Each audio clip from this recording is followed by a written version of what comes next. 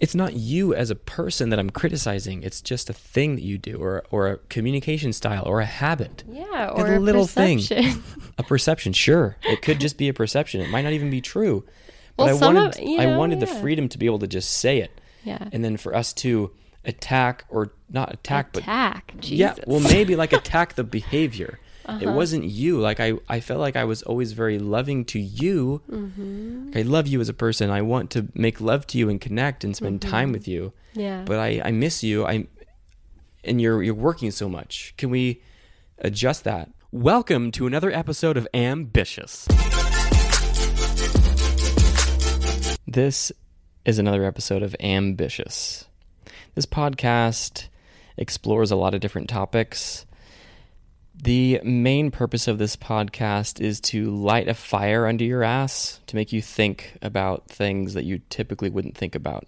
It's supposed to be a challenge. I talk about things that are like taboo, topics that are uncomfortable, to make you think, and that's all. Welcome to the podcast, Taylor. Hey. We have a very special guest for the podcast today. Oh. One of our most specialist of guests, Taylor Marie, my girlfriend. Aw. Or would you like me to refer to you as my partner? Whatever you want. Because, we're better than the average couple. Just kidding. Oh my God. Who am I talking? Yeah, whatever you want. Hey guys. Nice to meet you. Yeah. Yeah. We thought we'd hop on here and just dissect our relationship publicly. Wait. Are you interested? I don't know. Are you prepared for this? No. Well, I'm really excited to have you here. I love you. I just want to start by saying that. Oh God, that's always that preface that comes right before, like, I'm just gonna slam you with something pretty gnarly. I'm not planning on slaying you. I just want to talk. Stabbing me. I just want to talk. Oh my God. And hopefully this cat will allow that to happen. He really wants to be a part of this podcast. Come here, Goose. We got a cat named Goose. He's gray. He's so cute. He's our little gray goose. He's obsessed with strings, so anytime we move our microphones, he's like all about it. So you and I have been dating for 2.5 years, nearly 2.5. Mm-hmm. We live together. We're in couples therapy. Yeah. And we were just exposed to a lifestyle of polyamory. Well, you were. It was your first experience. Yeah, and to clarify, we aren't participating in the lifestyle. We were just, yeah, you're right. I was exposed to the lifestyle. Yeah. From our new friends in Utah. Yeah. And if you haven't heard that episode, go back and check it out. It's definitely worth listening. Yeah, I would agree. But you had a polyamorous section of your life. Mm-hmm. Section. Yeah. Chapter. Yeah. I call it my hoe phase. No. Appropriate. Yeah. There was like 2 years in there where I had a primary partner, and then I was seeing other people in between that and having different experiences, and then even before that I was dating someone who wanted to open the relationship. And I mean, I feel like in some senses there's always like a little secret sect that's very quiet, that there's like this floating around where there's people doing this kind of stuff. I thought it was like more particular to Ashland and this area. I just feel like there's different flavors of it everywhere.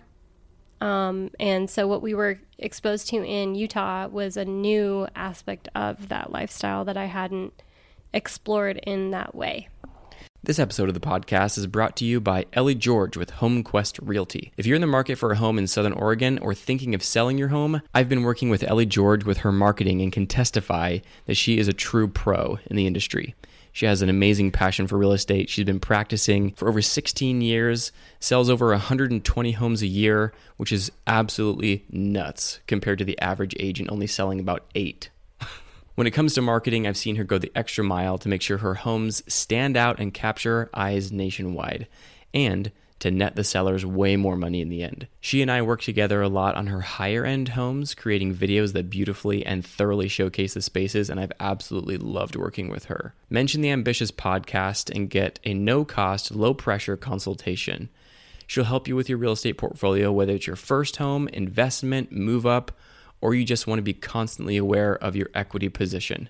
She's definitely who I would trust for my real estate advisor. Today's episode of the podcast is brought to you by Ammon Clough Creative. Ammon Clough Creative is a business specializing in photography, videography, podcasting, education, and content creation. Services include weddings, small business landing videos, corporate video and photography work, podcast production, product photography, brand exposure, one-on-one and group workshops, and photo shoots in almost any capacity, such as outdoor or indoor, family, couples, or single-person photo shoots. For more information, go to ammonclough.com or check out Ammon Clough on Instagram at Ammon Clough. Would you mind explaining or just defining the details of what your polyamorous relationship or your hoe phase was like, what it looked like? So you said that you had a primary partner, but then you're just bouncing around. Yeah, like I had people that I would see that were not in town. And there was like one continual relationship out of town where we would just kind of like get together, hang out. And for me, it was more than just like hooking up or like a physical attraction. It was like, oh, I feel really... Good Lord. He hadn't done that all day. He's like literally waiting for this podcast to start. Yeah. He turns into a werewolf at night, and it's to set the scene gnarly. where Taylor and I are at our house. We're sitting on our couch next to each other. Oh my God, bro. And it is... Things are just falling. It's 5:50 p.m. and this is about the time where our kitten, like Taylor mentioned, turns into a werewolf. So it turns into a beast, and he's so annoying. Anyway, so it wasn't just about the physical. So you weren't just interested in sex with multiple people. You were interested in just connection. And like I feel like, each person you meet, there's like something that stands out that you're like, oh, I really enjoy this about you, or wow, that's really unique and different, or like things are still falling. Like we each have something to offer in like just who we are. And I do believe in the fact that we can't be each other's everything. And so in the same vein of like wanting to have your needs met with different relationships in your life, like growing and learning from other people. Like I learn relationally from other people. I don't know if there's like a word for that, but I feel like I grow a lot when I meet other people. And it doesn't have to be relationships, that are intimate, but friendships, business, whatever. But in that time, you were interested in just not getting tied down to one person.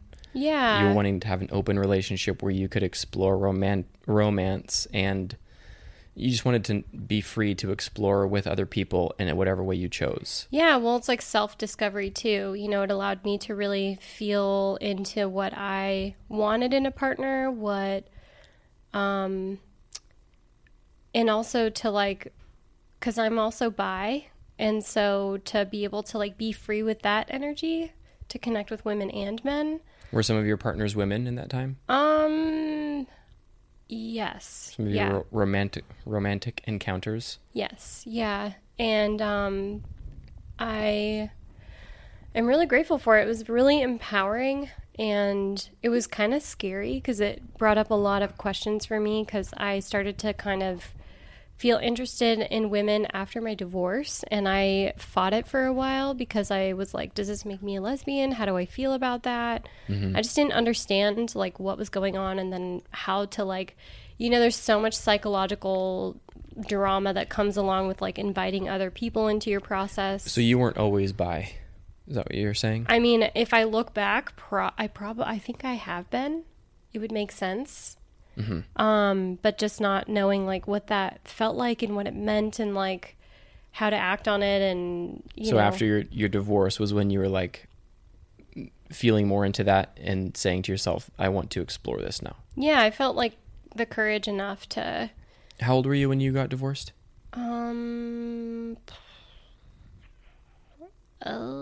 Maybe like 28. Okay. And so why did you decide to have a primary partner? Well, this person and I just like had a lot of things in common, and I just wanted to spend a lot of time with this person. We were really outdoorsy and like did other things together, and it just kind of like happened that way.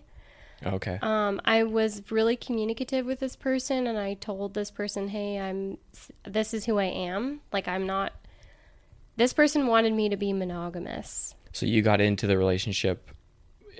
I know a lot of couples. I mean, the couple that I interviewed in Utah, they were monogamous to start, and then they opened it up. And that's, I feel like, in my experience, more common. That's what I've heard of more. Mm-hmm. So you went into this primary relationship from the get-go with the intent to be open? Yeah. Okay. Yeah, and so we had a lot of conversations, and this person said, I'm monogamous, this is what I want. And I was like, okay, well, we want two different things. And I expected this person to not want to be with me, but he stayed. And I was like, okay, like everything's up front, like I'm communicating, I'm being honest and clear and open. So like whatever happens, that's on you.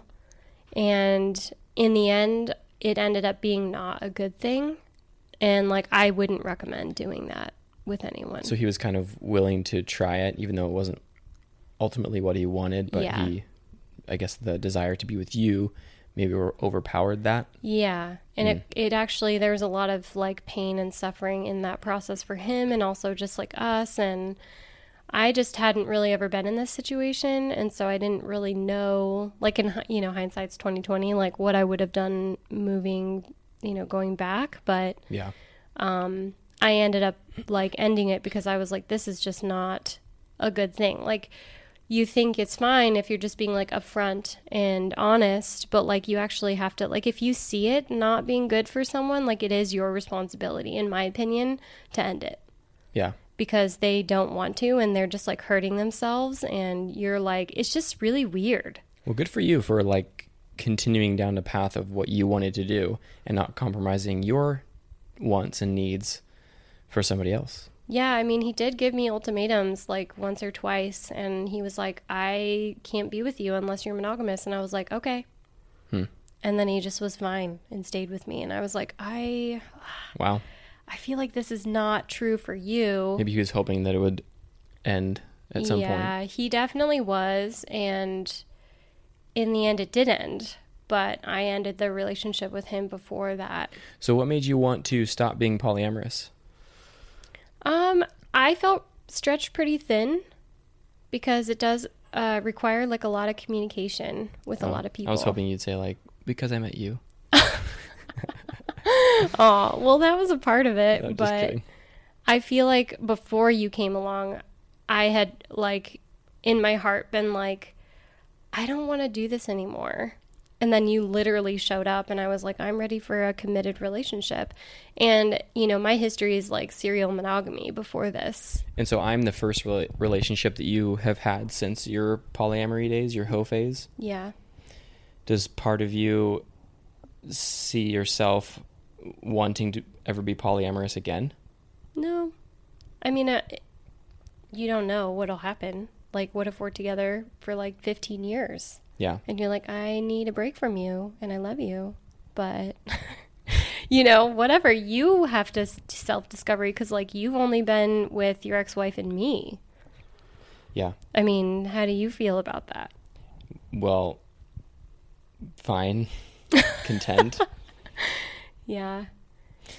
I mean, I've had other girlfriends, but yeah, you're right. Sexually, I've only been with you and my ex-wife. Yeah. I mean, that comes up for me. I'm like, because I've seen this in other relationships of my friends where they, the woman ends up being with a man who's like really young, compared to like her age, and Yeah. they end up having kids, and then later he's like, I never got to explore, and then it's like this crumbling or like this really intense situation. And yeah, We did after we went to Utah.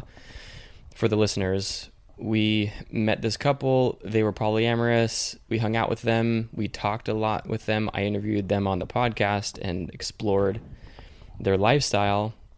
And it did, spark a lot of conversation with you and me. Yeah, which I think is good. Like, sometimes it's not like the thing within itself that needs to happen, but it's just like a concept that's like mind opening. Yeah. And allows you to like really confront your fears of abandonment and fear of being left or cheated on, or and it allows for like a lot of courage within yourself to like face your fears and to like be vulnerable and talk about them, because sometimes we don't know until it happens, and then you don't really know the depths until you verbally process with someone who can help reflect what they're seeing. And so it can be a really valuable process, but I feel like for some it's like very, very scary. Like this is like the core wound I feel like we all carry. And so I feel like some people don't even want it near them. Like it's like very scary to even have it be uttered. Like, oh, And maybe it's true that it is a very scary thing for a reason for some, because it really would change things. But maybe it should, and maybe, I don't know, I just am like, what needs to be, because like I don't believe that I own your sexuality and that that's mine. Yeah. Yeah. That's, I think, a very appropriate belief. And same. Thanks. Yeah, when I first met you and you told me that you were bi and then also were just coming out of a polyamorous dynamic, I was nervous. Mm-hmm. It's like, oh man, this is definitely new. I don't know if I can be with somebody like this. I just didn't understand. I was very ignorant, and I kind of think I still am.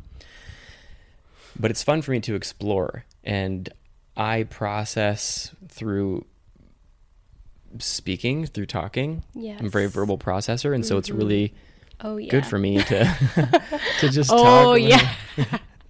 It's good for me to talk to people about certain things and to put myself there in my mind to see how it would feel, and then to talk about it. And I've had to learn to say to you, hey, I'm just going to say this. I don't actually think this. Yeah. I don't want this. I don't want you to help me find a solution. I'm not saying let's go do this now. I just want to talk about it. I just want to vent. Which is so helpful for me, because I am a logical problem solver who has like the let's go, like I'm on it. Yeah. That's been really hard for you and me. No. It's been really hard for you. Hush. Don't put that on me. It's been hard for us. Yeah. Yeah. You too. I'm playing around. Come on. I mean, I'll admit it's like intriguing, but it just introduces so much risk. Mm-hmm. And I love what we have. Yeah. I love what we're building, and I don't think that we're in if I'm vulnerable, I don't know if we're in like a solid enough place, or that we've been together long enough to really expose our relationship to that amount of risk or that type of complexity. Mm-hmm. Because after talking to Sean, I was just like, man, this seems so complex. So much drama. So consuming. There's a lot of potential for a lot of drama, and like I just don't got time for that. Yeah. I don't want to deal with other people, like myself and you. Like, I am so good. Like, monogamous relationship is already kind of difficult enough. Yeah. So. Well, I mean, for me, so we got together, boom, we moved in, boom, COVID hit. We've been in COVID land for however long we've been together. Yeah. Like, literally almost the whole time. Yeah. And then, like... we started dating in August of 2019. Yeah, and then it hit March of the next year. Right. And so we had a brief stint of, like, normalcy, whatever that is. But I feel like, you know, you and I both have been through a lot of shit. And so, Yeah, I think we still each have a lot of baggage that we're working through. yeah, and in totally different areas, but like we also have a lot of things in common around that, but we're working in like different timelines, which is really interesting. If I'm honest, I don't think that I am confident and secure enough in myself to do this, or to open it up to like a polyamorous thing. Yeah. And I've talked about this multiple times in the last few episodes, where I'm talking about my insecurity and my lack of confidence. And I think it really does come from, one, just my personality, but two, because of my background. And I'm working on that. You're And doing it's a not, really good job. I'm not like working towards being confident so that we can open up our relationship. I know. But It's for you, for your quality of life and all that, you know. Yeah, no, it's definitely based out of a good motive. And I would know because I was in a relationship that was committed with a man who wanted, like 3 months in, tried to open it up. And I was like, really, I thought this was like, you know, he had kids and we had a really deep connection. And it was very new to me, and it just totally threw me off. And like was very hard for me. Like I wasn't always so open and okay. Like I went through a phase of feeling really insecure in relationship with this person. And it felt like very physical, you know, and Yeah. it felt very, you know, like the next beautiful person that would walk by, he'd say, "Oh, I have this urge." And I'm like, great, you know? yeah. And now I have to deal with these feelings, and like, can we just be solid for a minute and like focus on us? And like, life is hard enough and there's so much stress. I think that those urges exist for any human being, no matter what type of a relationship that you're in. Yeah. And those are fine. It's yeah, normal. it's totally fine. And like, we talk about it. Like, you know, some really handsome man will walk in and you'll actually tell me, like, you'll point him out and be like, "Whoa, what do you think?" Yeah, but I never have an urge to be sexual with them. No, I know. You can appreciate like a, Oh yeah, I love big muscles. yeah, you love the rock and stuff. And like, it's interesting because like you're more attracted to that than me. Like, I don't like a really jacked, muscly dude. I think it's actually like, it turns me off. And I don't know why. It's just like the way it is, you know? And you know, we'll talk about women and men, and it's kind of nice to have that free, open banter because it's like an acknowledgement that we are sexual beings with these impulses, but the way that we act out of them is what is the tell. And I feel like there's little red flags that I have seen before in other relationships or even, you know, experience that like we don't have that. It's not like a gateway to talk about it to like move in that direction. It's literally just like interesting conversation, appreciating a beautiful human, which I wish kind of more of us did in general. I feel like it would be like really healthy. And I feel like we're all very scared to do it because of the protective, possessive, fear-based nature around sex and like relationship, you know? Like I think a lot of people, including myself, like I still have insecure moments, but like insecurity is like pretty rampant, you know? How so? I don't know. I just think it gets played out in like all kind of weird ways, how people behave. Yeah. And sometimes it's like totally random. Like, you know, you wouldn't think that it would be connected to the reason why this person feels nervous because your partner is working with this person, or like, There will be times where you have a photo shoot, like a boudoir photo shoot with a woman by yourself, and I like, it crosses my mind. I think, like, did you feel anything? And like, I get just like not worried, but it just crosses my mind. I'll say, yeah.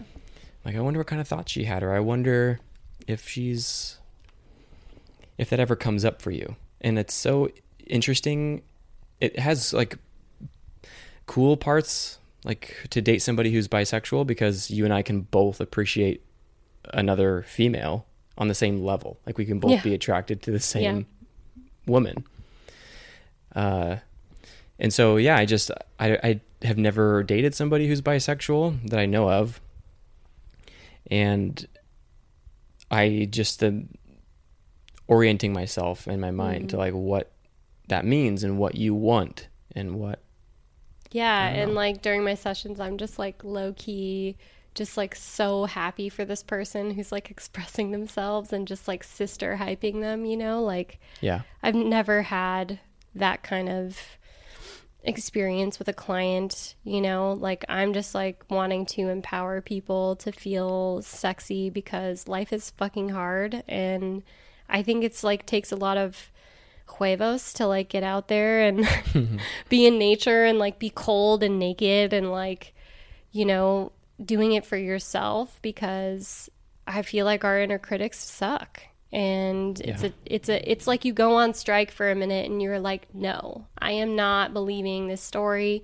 I'm creating my own right now with behavior. Like I'm acting it out, and I'm showing myself and this like critic, my ego, whatever, that like you can just shut the F up, you know? Like Yeah. like I'm beautiful, and it's not just about my body and all this stuff, you know, because it takes a lot of courage. But, you know, with being bi, like it's a percentage, you know, like for the next person sitting to me or the person sitting next to me, they may be bi, but it's like, you know, Yeah, it's kind 30%. it's kind of a spectrum. Yeah, like it's not the same. It's not like 50-50 or like whatever, you know? And sometimes it like ebbs and flows. Like sometimes I feel that more than other So moments it's a of my sliding life. scale. Yeah, it can change. Like I feel like our sexuality is like very fluid depending on Yeah. who you are and how you're built. And like there's different times of your life that are going to change, you know? Like I had only dated men up until, you know, I was 20 something. Right. But even then I played around with my friends when I was a kid, my girlfriends.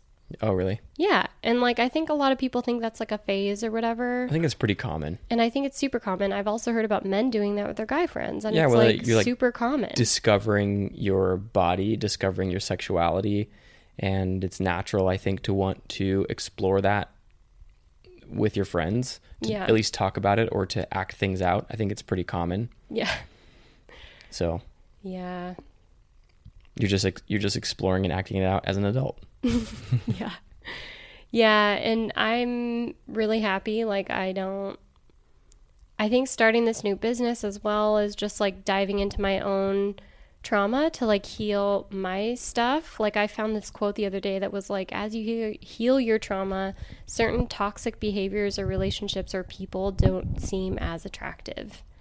Like, you crave peace, like actual peace and like stillness and quietness and like stability and consistency and reliability and things like that. And I feel like there is a lot of like potential for things to be, you know, hidden agendas, toxic behavior, people who don't know how to be with their sexuality or honor boundaries. And like, I do not need more of that. Yeah. I have had my boundaries crossed more than enough for one lifetime, and I am not into creating more conflict and opportunity for that to happen in my life.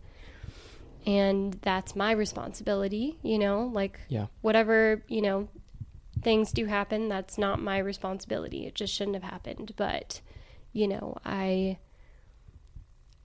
there's a certain amount of self-sabotaging behavior that kind of like is this tape that just keeps playing sometimes. And I feel like sometimes, unfortunately, it's like, you know, someone perpetrates trauma and then we kind of like take that and run with it and we internalize it, and then it becomes our story, and then we play it out in our lives. And it's weird because until you stop and you can be like, whoa, this is not something, you know. And yeah, so that's what I gotta say about that. Yeah. Yeah. Were there any reservations that you had about me and where I was in my life when you met me? I mean, yeah, same with like on the flip side of me having had this experience and been poly and blah, blah, blah, you having been with one person before me, Yeah. I was like, oh. Really? Yeah, you know, I think it's like the most precious, beautiful thing. And at the same time, it's like amazing. And I wouldn't change it. What specifically? like our difference. Like we're literally on Oh. polar opposite ends of that spectrum. Yeah. And I wouldn't change that. And but I think it's just like a fear that you're gonna need and want to have more experience, but it'll come at a time when I'm not ready for it. Mm. When I'm like feeling really good and solid, and then like you're ready to do your thing, and I'm like ugh, over Yeah. here just like ugh, okay. I guess that's a risk in any relationship. Yeah. And any human being, they want something different. They want to grow. They want change. As human beings, like I was just talking to a client of mine today, and we were talking about life and business and how things, you have something really good in your life, whatever that means, like a job that you really love, or a partner that you really love, or something that's happening in your life, and then you get attached to it, and then you never want it to end. Mm-hmm. But then there's a time where that thing has kind of run its course, and you've taken and learned what you can from that experience, and then some people have this tendency to hold on to it and let it, like, it becomes stale. Mm-hmm. Where it would be better and healthier if you just let it go. Let that thing rest and move on to the next thing.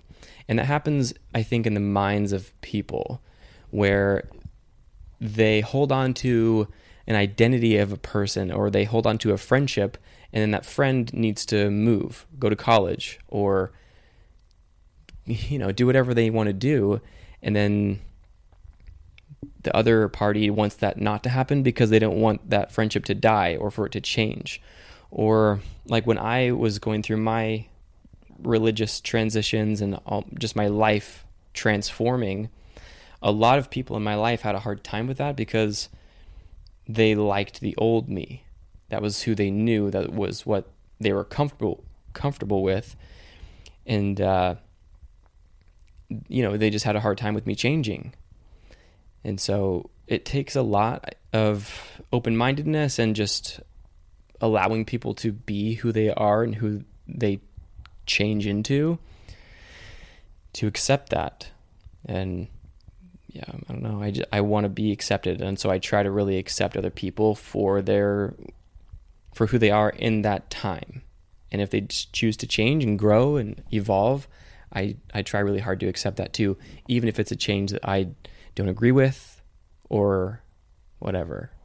Yeah, I mean, I met you and you were still part of the Mormon Church, and I'm definitely not, nor will I ever. What if I had told you, well, I remember a time in our relationship at the beginning where you said to me, I don't remember, but you were like saying that you were going to break up with me. Yeah, but that had nothing to do with religion. Oh, it didn't? No. That had to do with you making up your mind whether you were going to commit to me or not. Oh, yeah. I was like, I don't got time to sit that's around right. with someone who is emotionally unavailable and can't make up their mind. I want to be with someone who knows that they want to be with me, because I can't keep picking men and relationships like this, because that was my self-sabotaging behavior, was picking emotionally unavailable men or choosing men that were emotionally available that I didn't want to be with. And that was the weird, like, toxic thing that I was attracted to, because that's what I was raised with, was a very unemotionally available Emotionally parent. unavailable? Yeah. And you were talking to someone else, which, I was like, whatever, yeah, like, you just got out of a divorce and you're going through so much, like, but just make up your mind. Like, I'll be good, but just tell me now before we, like, keep seeing each other so I don't get emotionally entangled and then get really hurt. Like, I am capable of moving on. I'll be fine, so just tell me. And you were like, okay, I want to do it. Yeah. And I just don't do super well with, like, wishy-washy behavior, especially around, like, me and my time and all that If stuff. at any point I told you that I wanted to go back to church and, like, be a Mormon again, hypothetically, what would you say? I would support you. Really? Yeah, I've told you that from the very beginning. Yeah. Yeah, and It's just, it comes down to like ultimately living different lives and like not connecting in the same way depending on how deep you were going to be a part of the church. You know, like I don't drink very often, but I occasionally have a drink. I don't actually drink coffee very much anymore, but I occasionally have a cup of coffee. I swear a lot. I don't know. There's like things that I do that the Mormon church, like I am a sexual person, whatever. Right. You know, there's things that would come in between our relationship and it would naturally kind of like run its course, depending where you were at. Like when we first met, I was like, I don't care, whatever. Yeah. I even came to church with you. So A couple times. yeah, just to like meet the family and be in your world. Cause I had never actually been to a Mormon church. I thought it was pretty fascinating. Yeah. And I, if I'm going to show up, I love that you came. Yeah, in a suit with a cup of coffee. Yeah. You look great. It smelled great. Yeah. In the podcast with Sean, I brought up how you and I were going through some challenges with like me drinking. We were talking to our therapist about that, and I brought it up with Sean. I was hoping, I listened to that episode back and I was like, I kind of wonder what Taylor thought about that. Oh. And I just wanted to see what you would say. About you talking to him about the... Just about us being in different places with like substances. Oh, yeah. Yeah, that's pretty fresh. Yeah. Okay, yeah, we could talk about it. Do you want to? Yeah, it's totally fine. Okay. So I don't know if you want to like preface at all. Well, the whole situation is I have been enjoying having a drink every once in a while and getting to know myself with substances. So, I mean, specifically alcohol. And, I go out and drink with my brothers, and sometimes we get super drunk. I've been, and that affects my mood the next day. And then I really want you to come out and drink with me, but you're really not into it. And then you've been asking me to drink less. Mm-hmm. So there's also another missing piece from your explanation. Oh, the Adderall piece? Yeah, that's the biggest piece, actually. So it's Adderall... bigger than alcohol. Right, so the Adderall Adderall is not a good combination with alcohol. Which a lot of people do for fun. Yeah. Ugh, God. Yeah, for sure, because you can drink more and not pass out. So I started taking Adderall, and for my ADHD, it's prescribed and everything. I'm working with my doctor and our couples therapist and my life coach, and keeping myself accountable to my family, friends, you.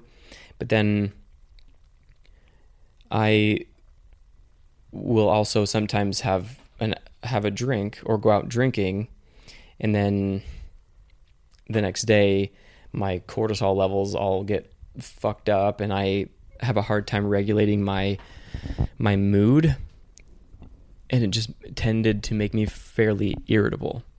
Mm-hmm. So there's the preface. Yeah, so that's the whole picture. And I don't have a problem with you drinking and going out and drinking. It's what happens like when we're in the house and you're working, and like it would be your energy and your attitude spikes were just like the most extreme, and you would have like emotional moments of being really irritable, and it was really hard to deal with because I felt like I wasn't talking to you. It was like literally the physiological combination of these things happening, and I was like, I feel like if I don't show up right now in this conversation, you're going to be really upset with me. But if I do, we're just going to go in circles.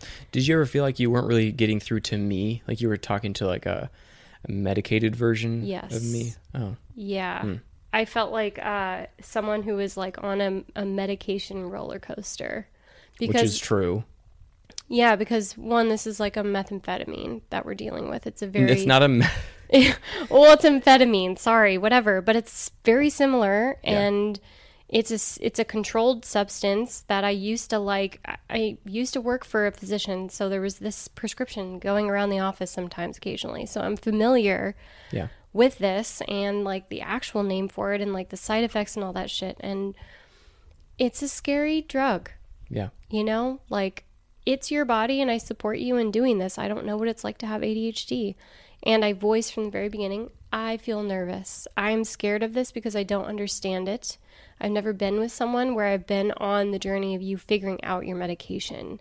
I felt like I was getting that from you a lot. Like you would just tell me, I'm afraid of this. This makes me nervous. I think that this is a really scary drug, Yeah, because scary we were medication. having really bad problems. Yeah, but never really, at least it was, I wish I could have had more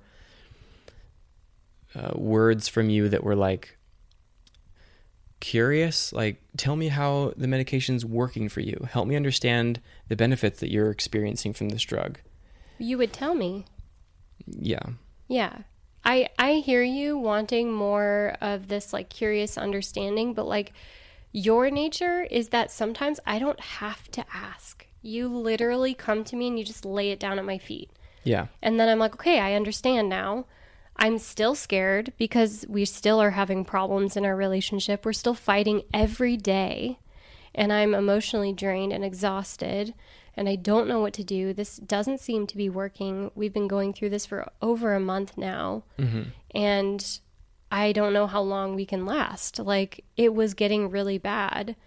And there was not a time that you had taken Adderall and not drank. It wasn't like there was a period of you like adjusting without it and then doing that. And so it just felt like, you know, there was just, it wasn't just Adderall, it was Adderall with alcohol. And So I you're feel wanting like, me to just get familiar and adjust myself to the Adderall without any other influence from alcohol. yeah. And it, like, I'm not against alcohol. I don't have like an aversion to people drinking. Uh-huh. I don't have distrust of you. Like, it's not about the alcohol. It's in addition to this new thing. And like, it's literally just a phase. It's like, okay, you know, our couples therapist was like, it's been 2 months. You should know by now, Right. you know, how it works for you. So how's it going? Let's talk about it. And, you know, it has been getting better because you've been figuring out like when is the best time to take it and how much. Right. And to plan for a night, if you do plan on having a drink or 2 or 3, like how to deal with that. Yeah. And ways to support yourself, like going to the gym when you're feeling irritable and eating a good diet and all the other normal things. And you've done a really good job. I can't imagine what it's like taking Adderall. I took it once in high school, and it was the worst experience ever. I stayed up for 48 hours straight. I burned 50 CDs, and I felt like a zombie back in the day when CDs were a thing. And I did not even ask my acquaintance. She wasn't even my friend. I was in PE class in high school, and she was like, hey, you want to try this thing? And I was like, yeah, sure, whatever. I didn't even know what it was. And I just popped it into my mouth. How smart of you. Oh my God. How am I still alive? Yeah. But yeah, I obviously don't have ADHD because otherwise it probably would have like been a different experience for me. Yeah. But it's really hard to explain how living with ADHD or ADD, whatever it's called now. I have the inattentive kind where I'm inattentive and I have a hard time just like staying checked in. My default and my tendency is to just check out. Yeah. And it's hard to explain how amazing Adderall is for somebody like me, where it just allows you to focus without any effort. It allows me to stay checked in without my brain constantly like wanting to just tune out. And part of the irritability would just be because I would get so focused on Adderall, and then you talk a lot. Yeah. And I would be like really zoned on my work or my thing that I was doing, and then to have my attention constantly pulled. Plus, we were spending a lot of time together, and I felt like we were only working All of our time Yeah. together was only work. It was really not good timing, like, for you to start taking it, and then, like, how much I was working. It was, like, total insanity for me. Yeah, and I felt like you were just kind of like, hey, Ammon's going through a really hard time. I don't like what this is doing to him, and so I'm just going to sink into my work and just kind of wait it out until he is better, and just tell him that I'm scared of this, that I don't like this. And I was just missing you. I wanted you to be like interested in my process, interested in the struggle, interested in the success that I was having. And I wanted you to want to hang out with me. And so when we were always together, not getting any alone time from each other, naturally, even without any substances or combination of substances, you tend to, in general, people tend to just get a little bit irritated with their partner. Like, I was just hyper focused on the things I didn't like about you. Yeah, that was super intense. So you, I imagine, felt like you were just walking on eggshells. Yeah. And every morning and every night, you were just like, please, like, let's just have a good night. Let's not process. I don't want to do anything to upset him. And that would upset me. That you would, that because I could feel that you felt that way, and I just wanted you to. Nothing was. It doesn't seem like anything that nothing you was did good. would help. That's why I was like, I feel like I can't fix this. Like, this feels beyond me. Like, it's not necessarily my fault, and I'm not going to take this on. And it'll hopefully work itself out. You have support from a physician, your therapist, like. And you needed to get right with it. Like, it was you finding the relationship with this medication. And I was really supportive in the ways that I could be. I, eventually was like, have you eaten today? Which is also another side effect of Adderall, like not eating. And like, I get super hangry. Yeah. And like awful when I don't eat. And like, you get kind of like. What is that? Whiny? Yeah. Oh, bro. So whiny. And it's like, you can't figure out why, but I'm like, oh, he like hasn't had a legit meal. Because when you eat, you always do this thing where you're like, oh, yes.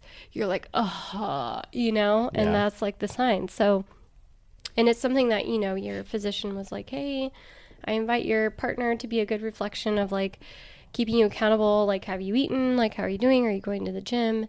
And like, I didn't want to stay. I couldn't be too close to this process with you because we were already having problems that I felt like I wasn't the right person to support you because you were having problems with me. Like, it was getting projected onto me and us when I felt like it didn't need to be.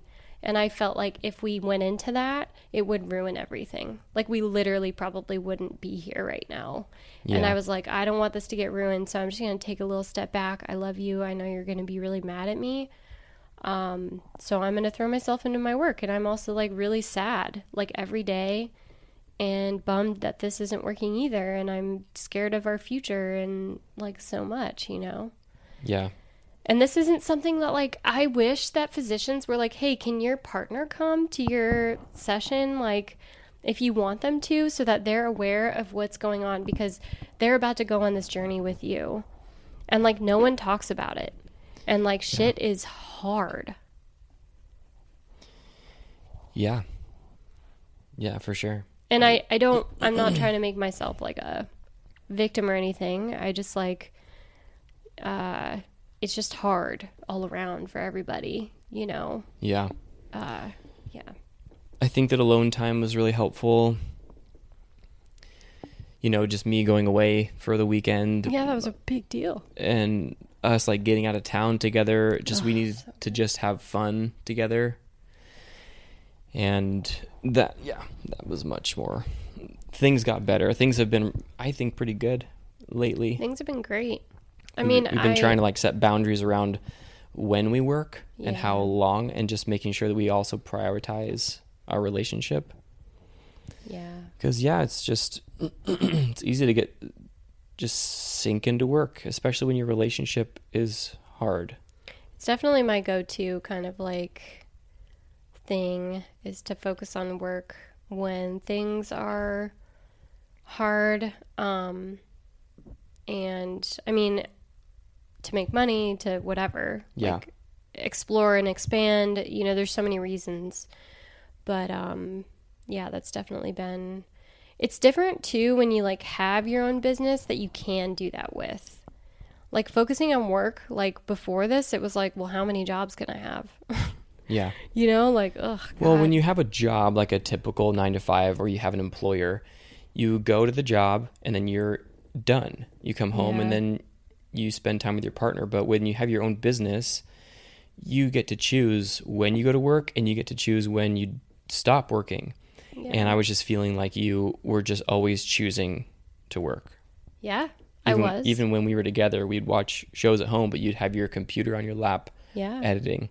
Yeah. And I felt like I was telling you what I wanted. I'm like, I want you to just want to spend time with me. I want you to want to put that down. Mm-hmm. Whereas before, when you were working for the physician, you'd come home and you would want nothing to do with work, and you would just want to go play and hang out with me. Yeah.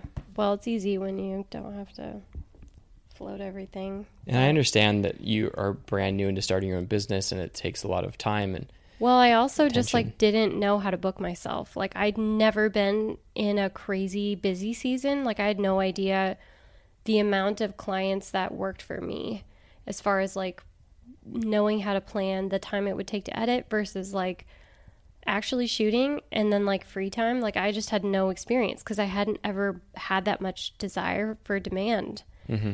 And I got myself in a hole because I said yes, yes, yes, but I had booked out an entire month. And so maybe like a weekend, we both learned that like I did a really bad job and overbooked.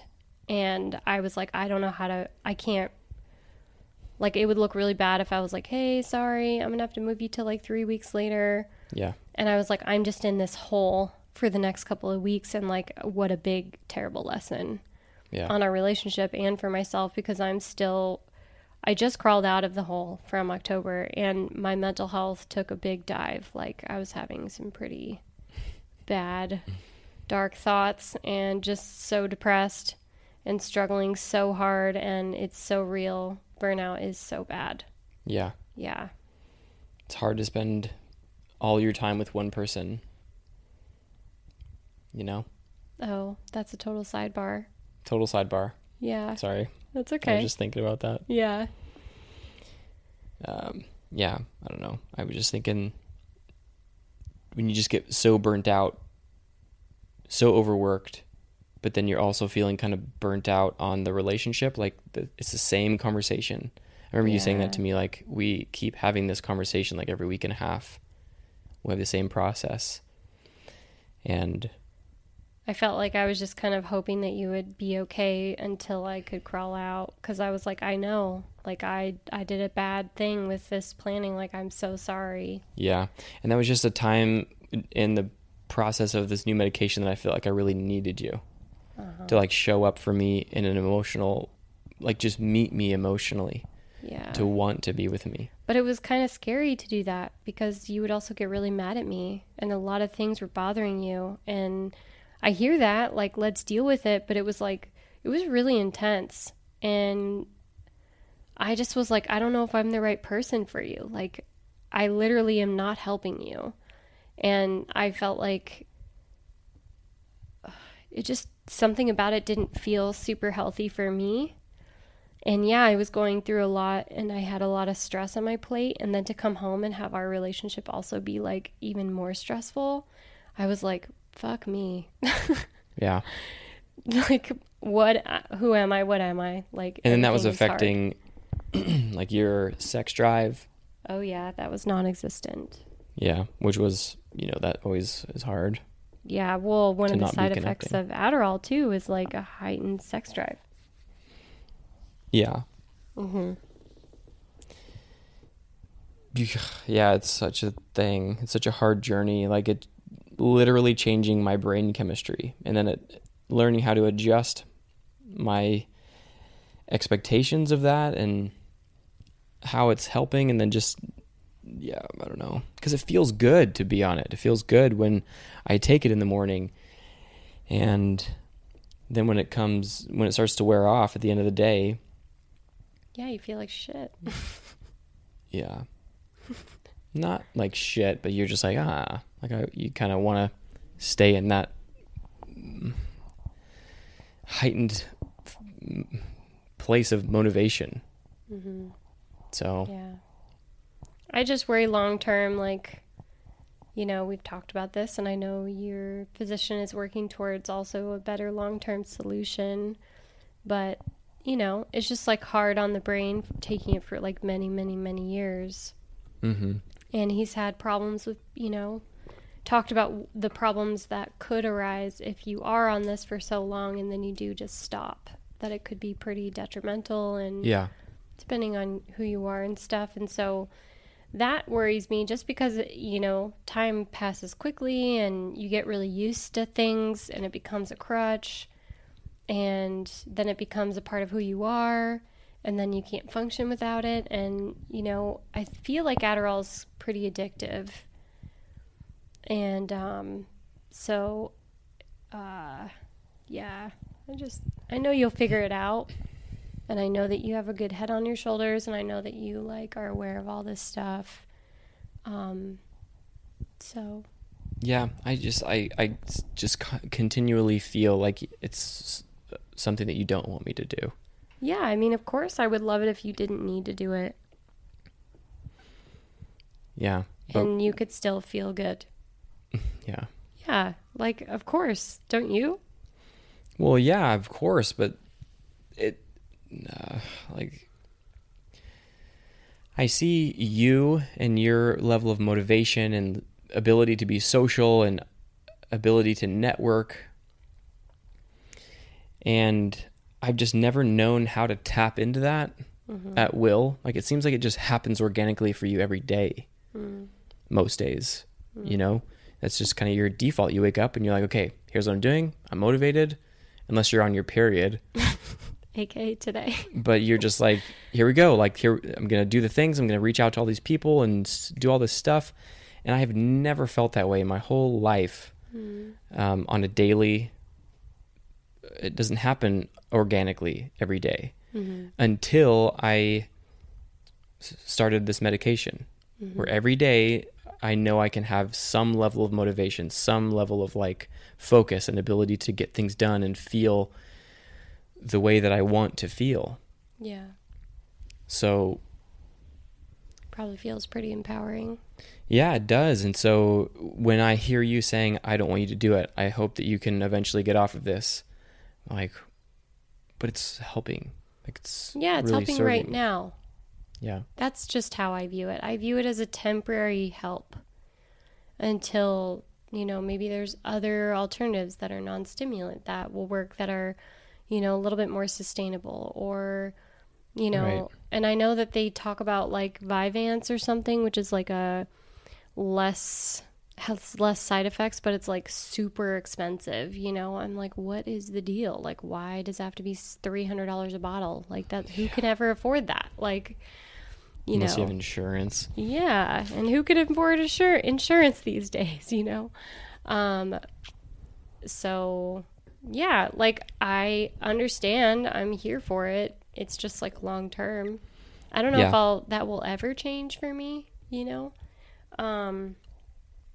But you just started taking it, so. So if you knew that I was like a medicated version of myself, what made you take what I was saying so personally? Because it's really hard sometimes when your person is saying some, like, really gnarly things to your face. Like, I'm still a human. Yeah.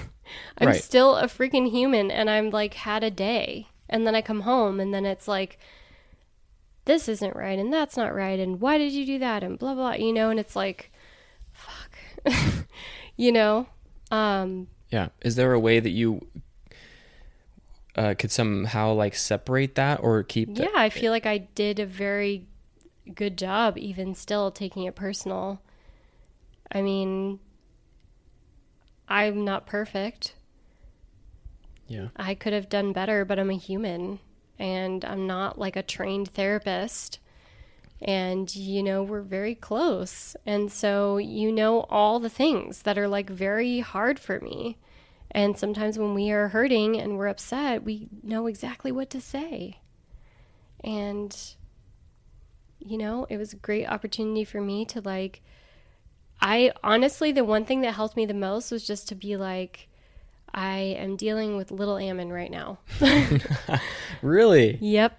Most of the time I was like, I'm dealing with little Ammon. Like, this is how he would act if he was not getting what he needed, if he could have when he was a kid. And he would act out, and this is exactly what he would do right now.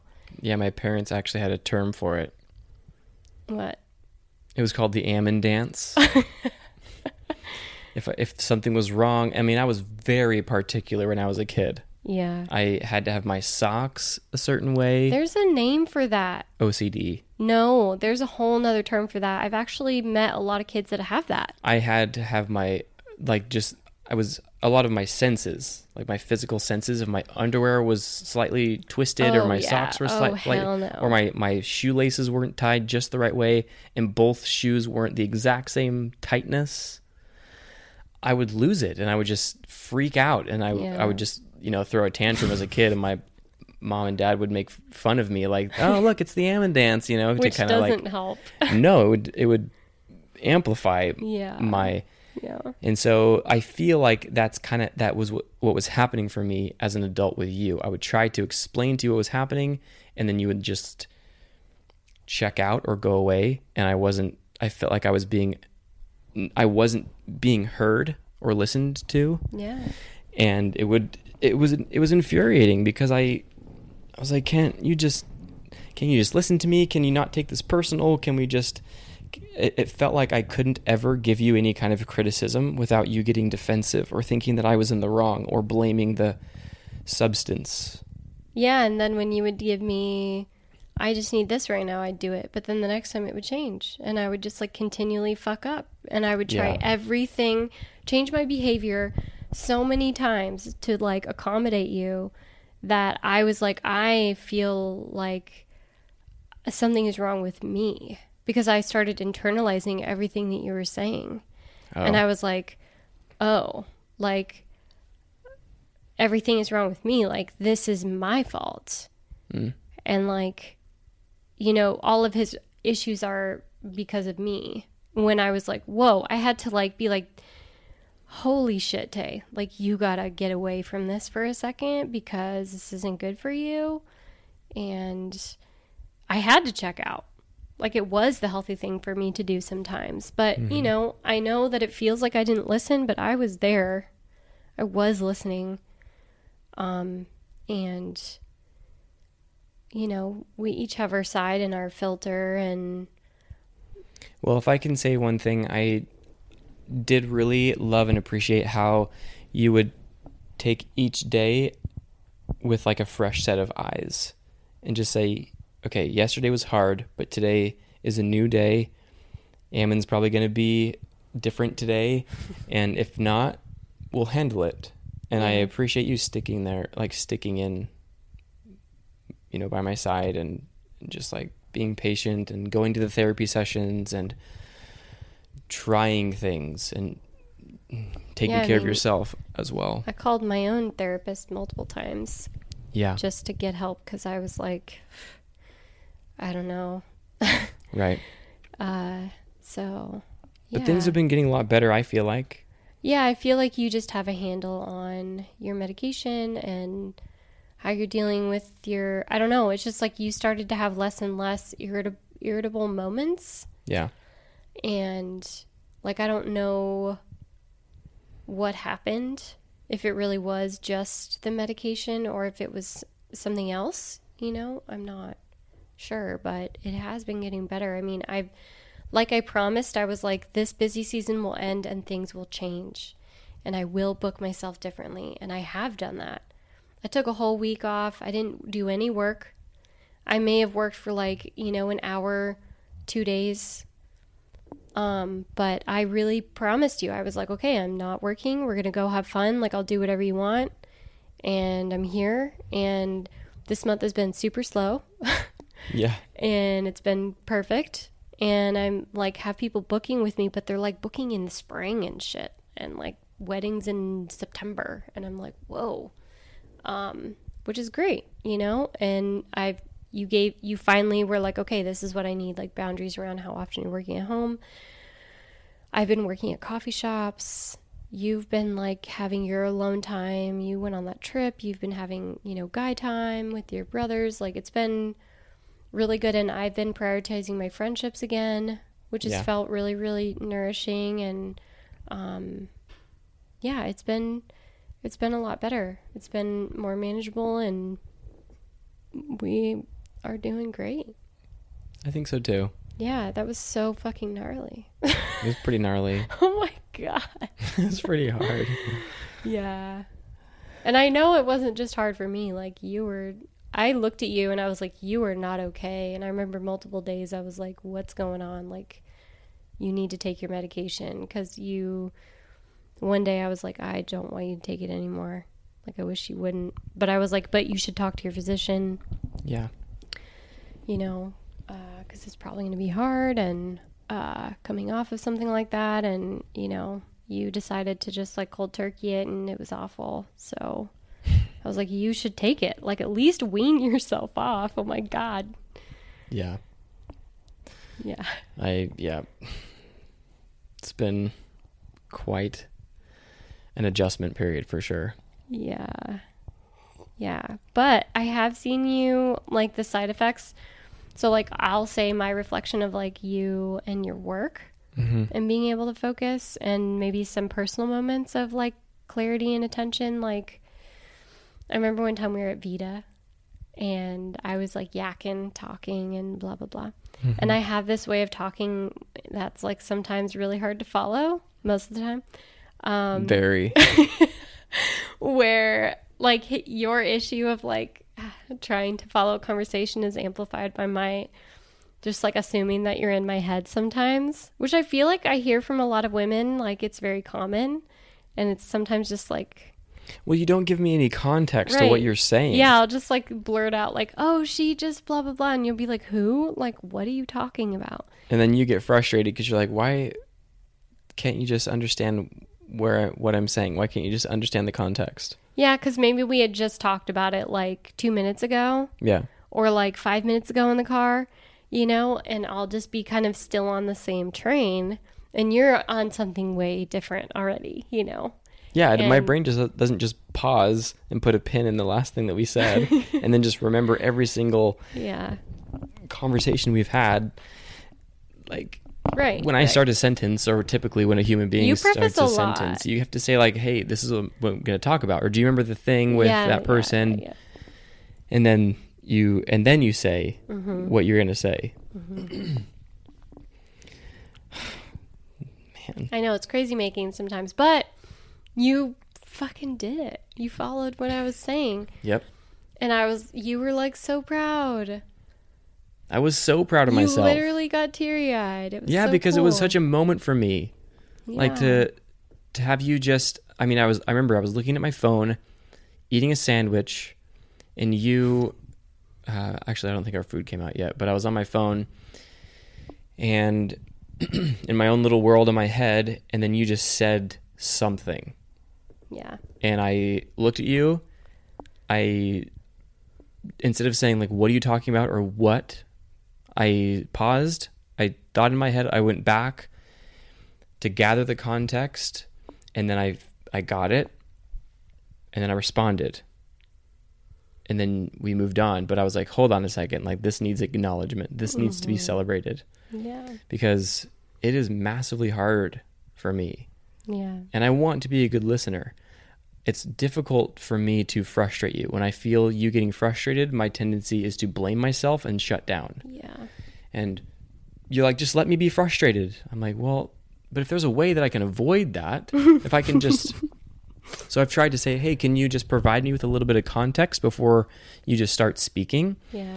And sometimes you do, sometimes you forget. Yeah, and then it throws us into this process of like, ugh, and I'm frustrated, and we've been working on this. Why can't you do this? Why can't you just listen?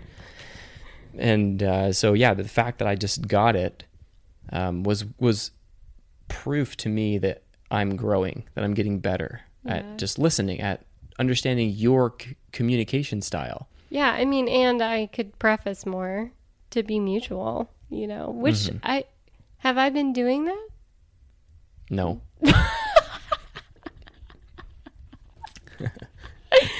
All right, there is my homework for the evening. Yeah. And anyway. You're just like, you'll start saying something and I have to turn around, face you and say, back up. What are we talking about? What are you thinking about? Yeah. What are you saying? Because sometimes you will just be deep in thought and then all of a sudden you'll just start speaking halfway through the thought out loud, like you don't even ask for my attention. Yeah. And I'm like, what? I didn't even know you were talking to me. Sometimes you'll just talk. Oh man, I probably sound like a crazy person. No, you're not crazy. You're just a slightly normal crazy. person. I think most people just do that, but Yeah. you almost have to like think about the person who you're talking to. Yeah. Uh-huh. And consider them first before you speak. Just like look over at me. What's he doing? Is he working? Is he watching a show? Is he on his phone? Let me just get his attention. That's why we need to not work at the house together, because I'm often like, honey, because I get excited and I want to like talk to you about something, or I'm like struggling. And you're really sweet and patient with me most of the time. And, I could do better. I felt like in the beginning of a relationship, I was a little bit better at being like when I would approach you, because that is a thing. Yeah. Like my homework as a partner meeting you in this ADHD is being aware of like what works for you, and like adjusting my behavior to a certain degree of being like, I'm going to come to him when he's available. Yeah. Or I'm going to really make it clear like, hey, I need your attention because I need to talk about this. And so, yeah, I could work on that again. It's okay. Yeah. But back to what we're talking about, it's working for you. What is?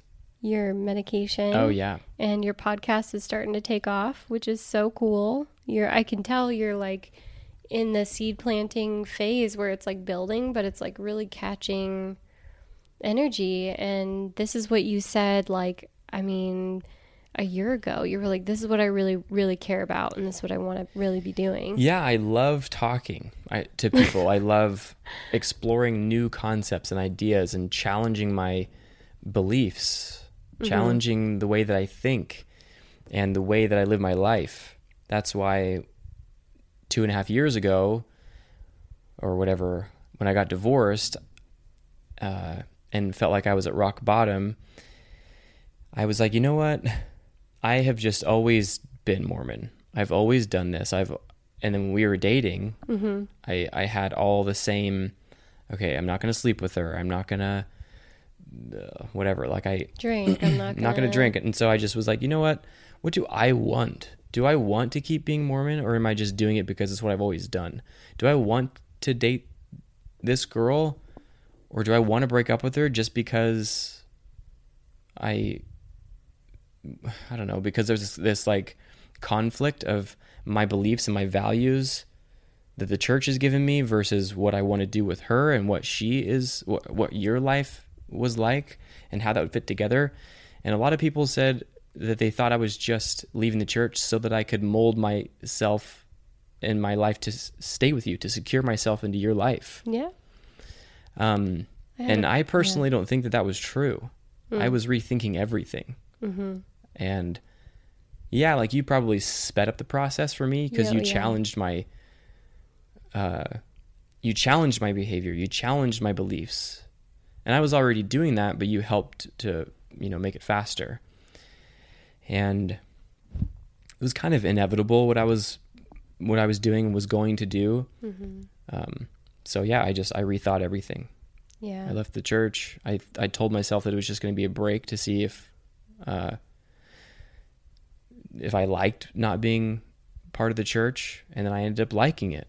And if I ever go back, I want to do it because it's what I want, because I intentionally chose that for my own, for myself. It's like what I want, what I think will make me happy. Yeah. And I leave that door open. Yeah. I mean, I know I talk a lot of shit on the church, but there's a lot of things that I have problems with. Yeah. And that's why I'm open to, like, the beginning of this episode, we started talking about polyamory. I'm open to that. Maybe I need to rethink the way that I've always thought about relationships, because maybe, like when I was talking to Sean, it enhanced his relationship. Mm-hmm. It made things for him and his wife way better.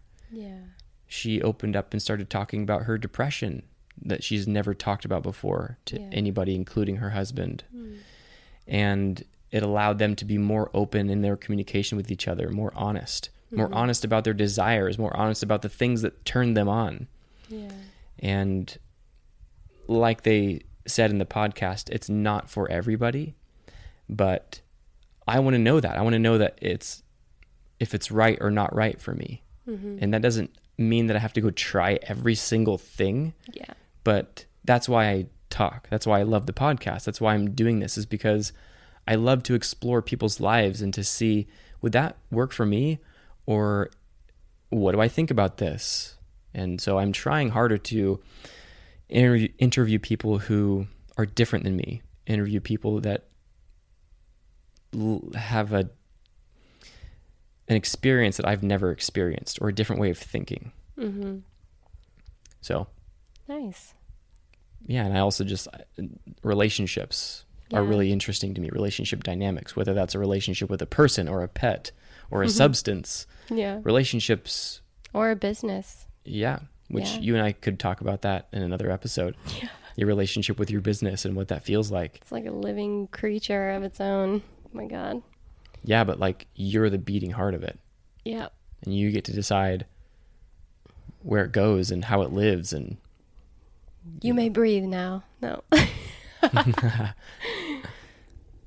So, but yeah, thanks for being open and vulnerable with me about all this stuff. I know it's really fresh and difficult and emotional. I can tell that this maybe wasn't the most fun conversation for you. It's just like, it feels like we're processing kind of. Yeah. But I just wanted to dive into it. And sometimes it's nice to process it when we're in a good space. Yeah. And when it's not happening,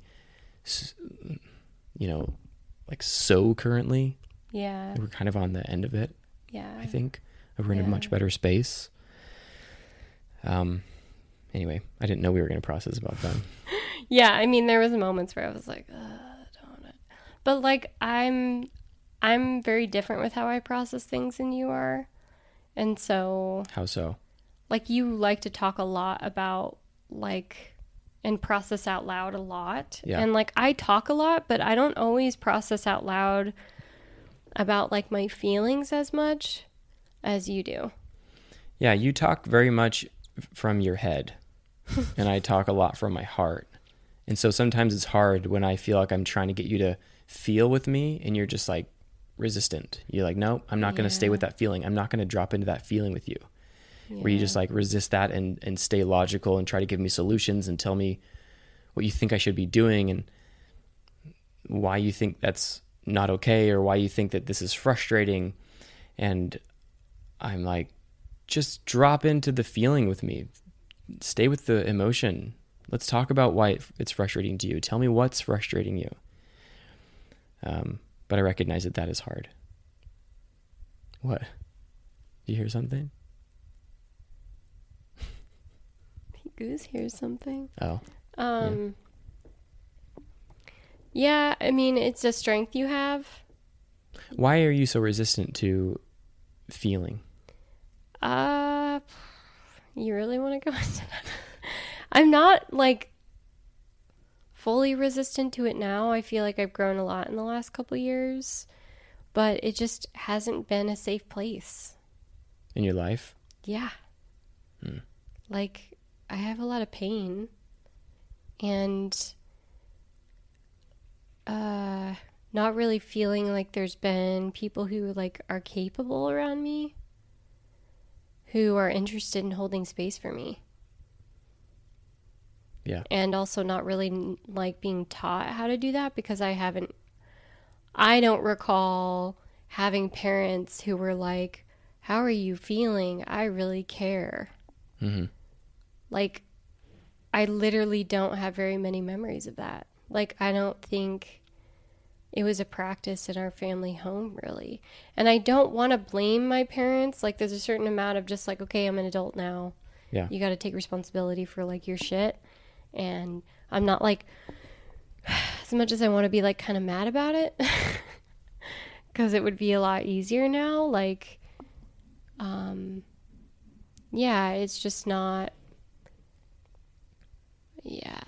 And something that, like, when I had met you in the very beginning, it just like my life didn't feel like it allowed for a lot of emotional processing, because if I went there, I don't know if I would come out. Like, it would just put me into this like super gnarly spiral, and I just like didn't feel safe to go there. Mm-hmm. So I had shit I had to do. I had to work. My life didn't allow for like a lot of like chill downtime. I also didn't make it that way, but like I worked a lot more in some senses. And when you're in survival mode, like that's just not, I felt like that wasn't something that I could really afford to do a lot of. If I did it, it was like with my cat. Just cry with your cat. Yeah, pretty much. Yeah. I do feel like I'm a very sensitive person, though. Like, I do feel a lot. I just don't always share it with people. And, I mean, granted, I had a dad that was like, don't cry in front of other people because it's a sign of weakness. Like, if that tells you anything. So, like, and that was said to me, like, very young. Yeah.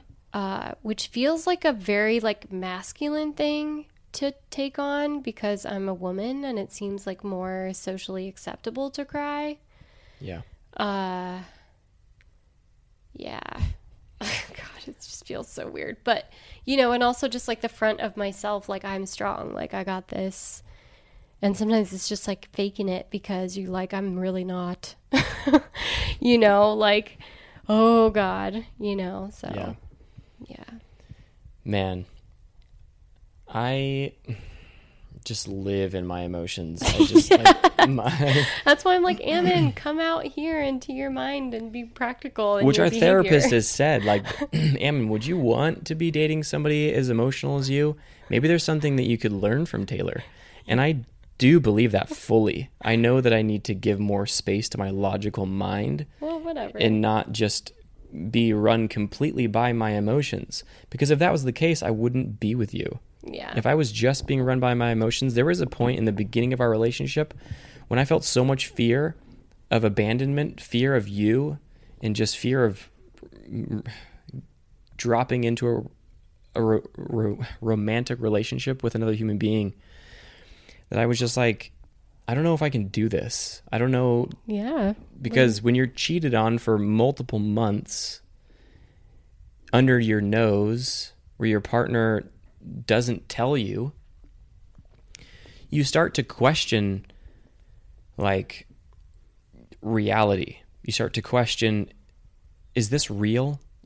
And I would have thoughts that like you're with me, but why?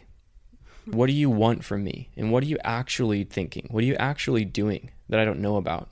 And it took me a long time to learn how to just let go and just trust that you were genuine. Yeah. Like, even sometimes when we would be like having sex, I would just think, like, who else are you thinking about? Are you actually with me? Are you only with me? And that's, I don't know. The very last time that I don't know. I mean, this is kind of a really intimate, vulnerable thing to say, but the last time I ever had sex with my ex-wife was like an incredible time, because she had literally just gotten done, I don't know how recently, but it was like a few days ago. She was with her, person that she was cheating on me with. And then to come and to do those things with me, like fulfilling fantasies, and to make love to me in a way that was really like deep and fulfilling, and it was really awesome for me. And then to find out that she was just doing that because she felt bad, she felt guilty for what she was doing, and was trying to, sink into me and, I don't know, secure herself. I don't know. It makes me just, I don't know, question. Yeah, every totally. time. That would be really hard. Yeah, but it is what it is. And I have to that's my point, is if I just let myself think that if I projected that fear onto you, that's not fair to you. Yeah. And it's not fair to my future, because I could have something really beautiful with you. And I do. And if I'm constantly doubting that or thinking that it's a lie, I could be missing something amazing. And that's what I had to tell myself.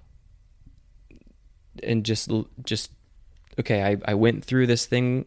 It was painful, and I learned, and I survived. And so I just learned to trust myself that I would be able to see it. Or whenever I did discover it, I knew that I would be okay. I would survive it again. And I'd know that I would be able to walk away and do what was best for myself. So. Nice. Yeah. It's hard. It is hard, but it's what's the alternative? The alternative. You live in fear, and you don't have any good relationships because you are too afraid. I would always, if I let that experience stay in the forefront of my mind and dominate my behavior, I would never go past a certain point with anybody. Mm-hmm. And that's just so not my personality. I love to sink in deep with people. I love emotional, I don't know what you call it. Depth. Yeah, I love people with depth. I love experiencing that depth. And alcohol sometimes helps that to go further, helps that to be easier to drop into those true feelings with a person, to say what you really want. And so that's what alcohol has taught me. It's taught me how to just let down those walls and to do it sober. I don't necessarily need alcohol to let those walls down and to drop in with people. Sometimes I feel like other people need that. I feel like other people need it more. Honestly, I feel like, I don't know. I feel like sometimes I say things because I don't drink as much, but I see that is something that people need. Yeah. And I know it's scary. And it takes courage to be yourself consistently in front of other people when it's not cool. Because you face rejection. Yeah. And the more that you do that, the easier it becomes. And then the quicker you find your people. Oh my God. And it may be hard. I will tell you that. It is hard. And it can be lonely, but they're real. That's what I've been facing a lot lately. I'm really trying to be fully myself. And sometimes I'm just trying something and then it ends up not being who I am. But okay. with this podcast, I try to just speak very candidly. Uh-huh. And I get a lot of angry people. People that are this episode made me uncomfortable, or that thing that you said, I don't agree with that. Which is totally fine. Yeah. And not your responsibility. It's totally fine. And I welcome people disagreeing with me. I don't always agree with the things I say in this podcast either. Oh, shit. I'm just saying it and exploring a thought. Yeah. And sometimes I say things out of a emotion like anger or resentment. Mm-hmm. And like I said at the beginning of this podcast episode, it's about lighting a fire under your ass. Because to get a drink. No, not everybody has ever had a conversation about polyamory or LSD or anything, but people are in those types of relationships. Yeah, and these people who are angry are probably still listening. Yeah. People do those drugs. These things exist, so why don't we talk about them? Yeah. Relationship struggles exist. We don't talk about it on Instagram because Instagram is a place where you show only your best parts. Yeah. And this podcast is where I show my worst parts, my struggles, my thoughts, my ideas, I don't know, I swear on this podcast, I make mistakes on this podcast, and it's all out there. Yeah. And I look back at the beginning of some of these episodes and I'm like, oh my God, like I've grown. Yeah, you definitely have. And I'll probably look back on these episodes and be like, wow, I was so whatever, I don't know. Yeah. And so You're doing great. thank you. Yeah. So are you. Thank you. Yeah. Yeah. Well, You're a really good partner, Taylor. I think you have a lot of patience. I love how you've always accepted me for who and where I am in my life. You've never loved me for my potential. yeah. And when you saw that my life in the beginning was having a conflict with what you wanted from me and where you were, you said, hey, I can't do this. If you want to do this, then we need to not be together. But you never have tried to change me. And I think that that's why I had such a hard time during the whole Adderall thing. I felt like you were never okay with my behavior, with me taking that medication, with me, I felt like you were just afraid and wanted me to be something that I wasn't in the moment.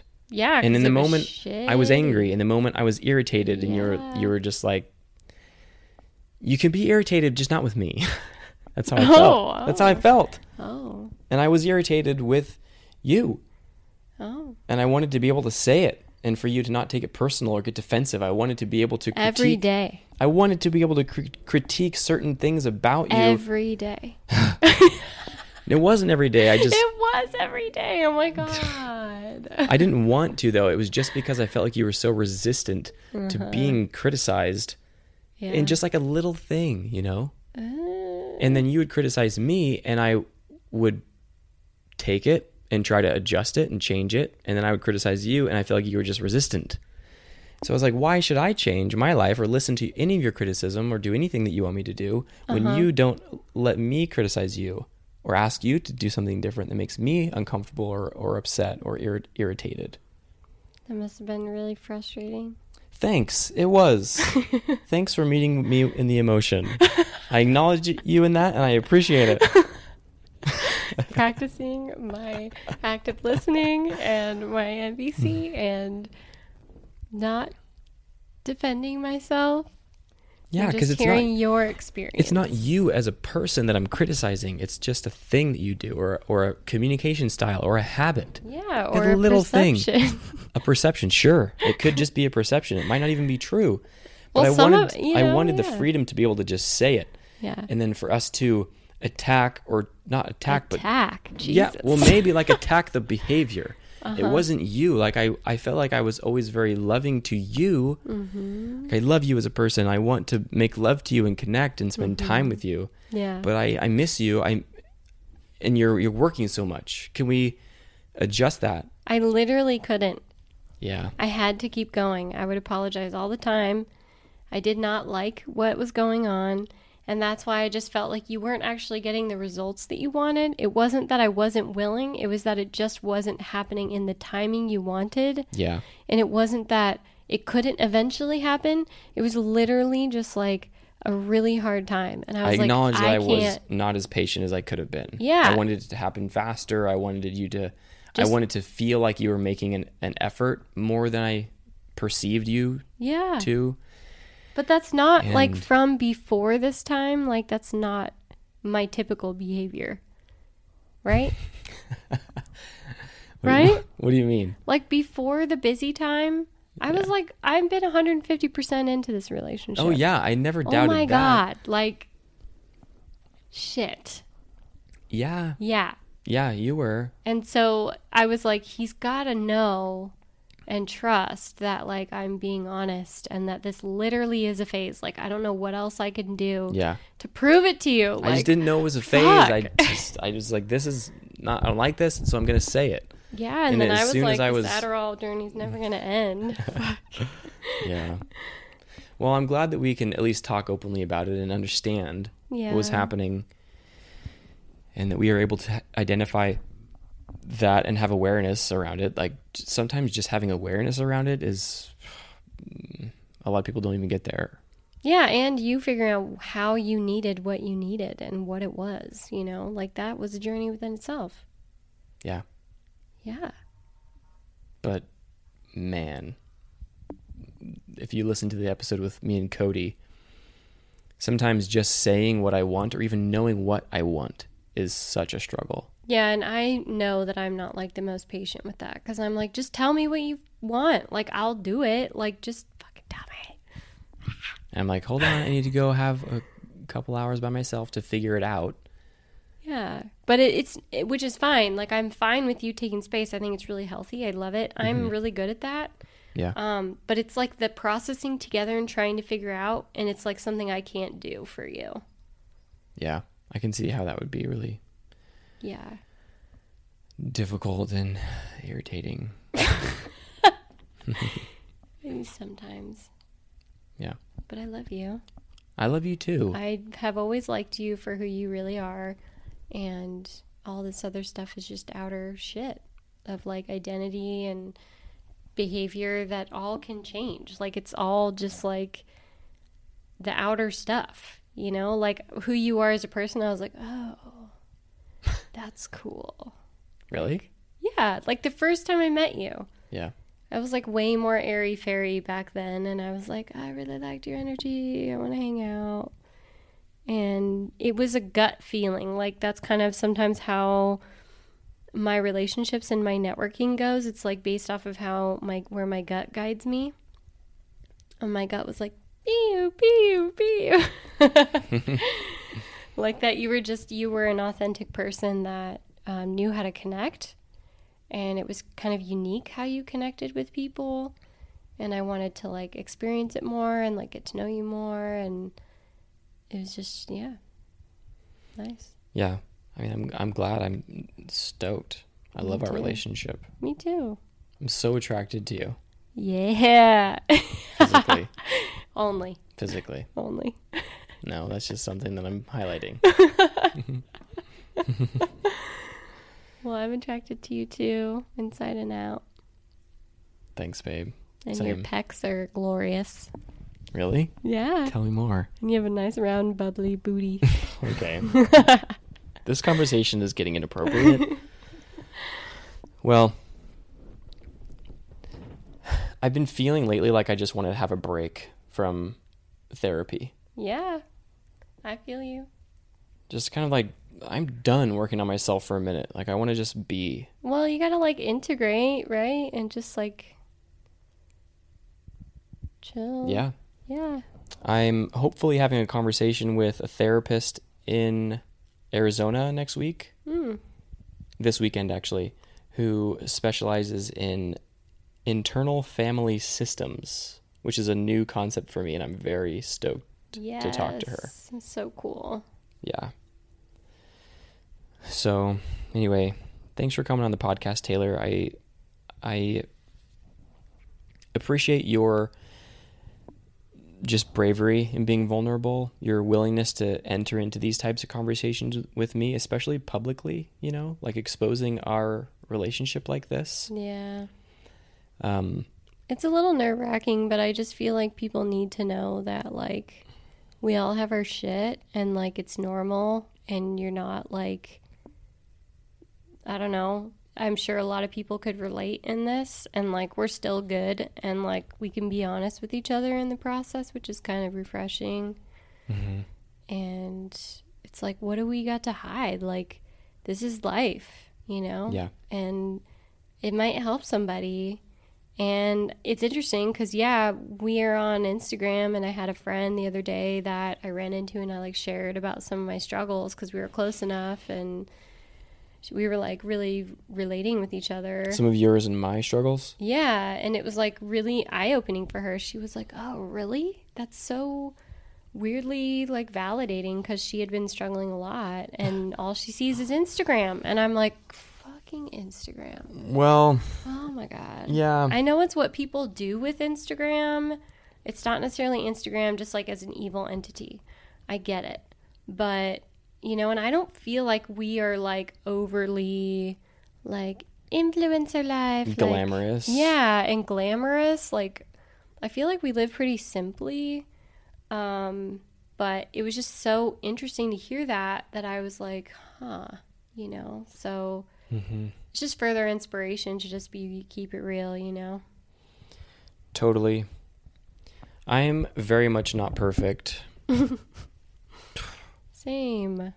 but I know that I have a lot of really good values, or like characteristics, personality traits about me.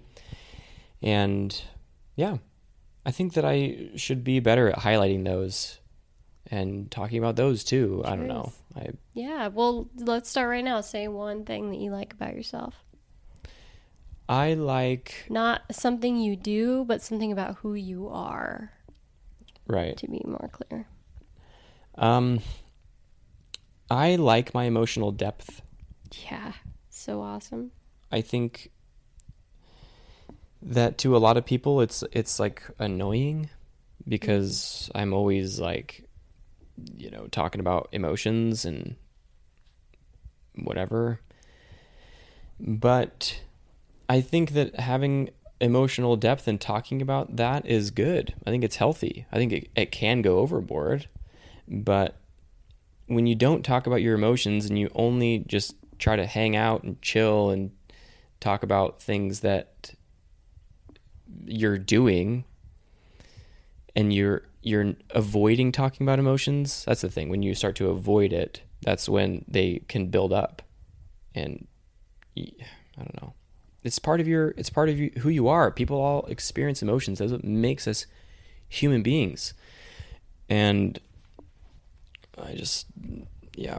You're so that's one definitely thing. A very safe person, one of the safest persons I've probably ever met around that. Yeah, I don't typically judge people for how they feel, because feelings are fluid. Like they come and go. So I'm actually, the only time I'm judgmental of people's emotions is when they are constantly happy. Because I'm like, that's not real. Like, nobody's that happy all the time. Talk to me about what's happening that's bad for you. Talk to me about your challenges. Tell me like the real shit. So yeah, but I like that I have emotional depth. I just think that sometimes it's annoying for people because I'll ask them a question. They're like, okay, yeah, man, like, you're just going to... You just get in there. This isn't the right time to dive in right now. Like, that's my thing most of the time, is that I'm like, I can't go there right now because I have to do this thing. Like, yeah, if you open me up, then I won't have the energy to tackle this thing in this day that I have to do. Yeah. So, but it's a gift. Like, I feel like a lot of us have had to like cope, and we like don't do that and feel and express because of the stuff we've been through. So to have someone that's like more intact and open and willing to like do that is pretty cool. Yeah. I like also how nice I am. I feel like I'm really nice and friendly, but I also think that sometimes I can be too nice. And yeah, I want to like be more, like, if there's something that I don't like or there's something that's happening, I want to be able to say it. I want to be able to have more courage to say, I don't like this, or to, I don't know. But we are highlighting qualities that you like right now. Yeah. So yeah. I hear you. You're doing great on that. You're growing. I've seen it. Thanks. And we're just going to focus on the good things right now. Okay. Yeah. I also like how funny I am. You are pretty funny. It's rubbing off on me because I do not consider myself a witty person at all. Yeah. And I've been punning it up. I don't actually think that I'm super funny, but I just really like my sense of humor. I like that I appreciate humor. It's kind of dark sometimes. Well, that's, yeah, I mean, Yeah. sometimes that's a coping mechanism. But I think that humor is such a thing that lacks in the Rogue Valley. Oh. Nobody has a sense of humor here. Everybody's so serious. Yeah. And when I notice that, a lot of times I will just approach a situation with humor because I don't like how serious somebody's being.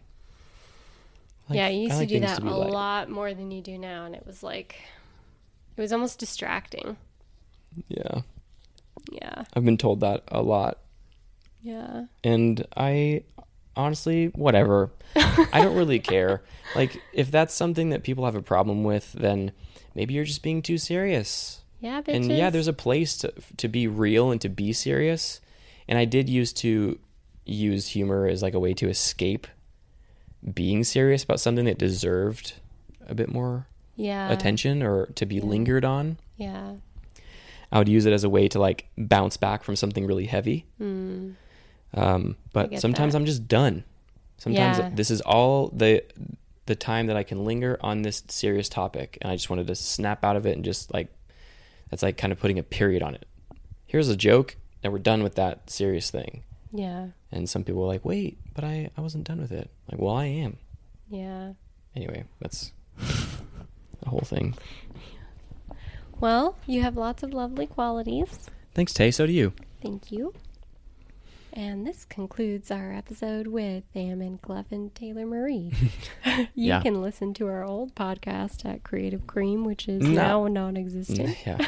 Thanks, guys, for tuning in. Before you go, though, I do want to say rating this podcast on iTunes is really, really helpful. It's one way that gets this show a higher rating and helps the algorithms to distribute it more. Yeah. So if you wouldn't mind and you have time, just hop on iTunes or Apple Podcasts and just give it a 5-star review and write a little thing that says like, this is great, or I loved this episode, or, just if it's a positive review. If you don't like it, then just, don't tune in and don't rate it at all. He's got big plans for the podcast, so there's a lot coming. Yeah. Yeah. And if you also feel inclined, there is a support link in the show notes of this podcast. You can go down and click that and subscribe with a monthly donation. That also would be pretty cool. Yeah, pizza party coming. I'm taking this podcast to new places. I'm traveling and interviewing people, and that does take money, and I currently am not making money from this. I mean, not a substantial amount of money to support. Like, this podcast costs me money, if that makes sense. Yeah.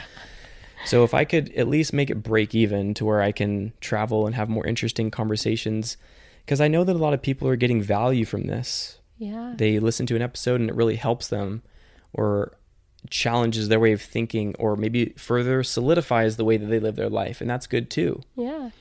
And so if you're getting value, I would ask you to consider making a small donation or something, or at least telling a friend, or just leaving a review on iTunes, a positive review. That would be great. Hell yeah. So thanks everybody for listening. Yeah. Hope we didn't bore you. And if you are bored, I guess that's your right. But I'm surprised we got this far. Yeah. Good night, everybody.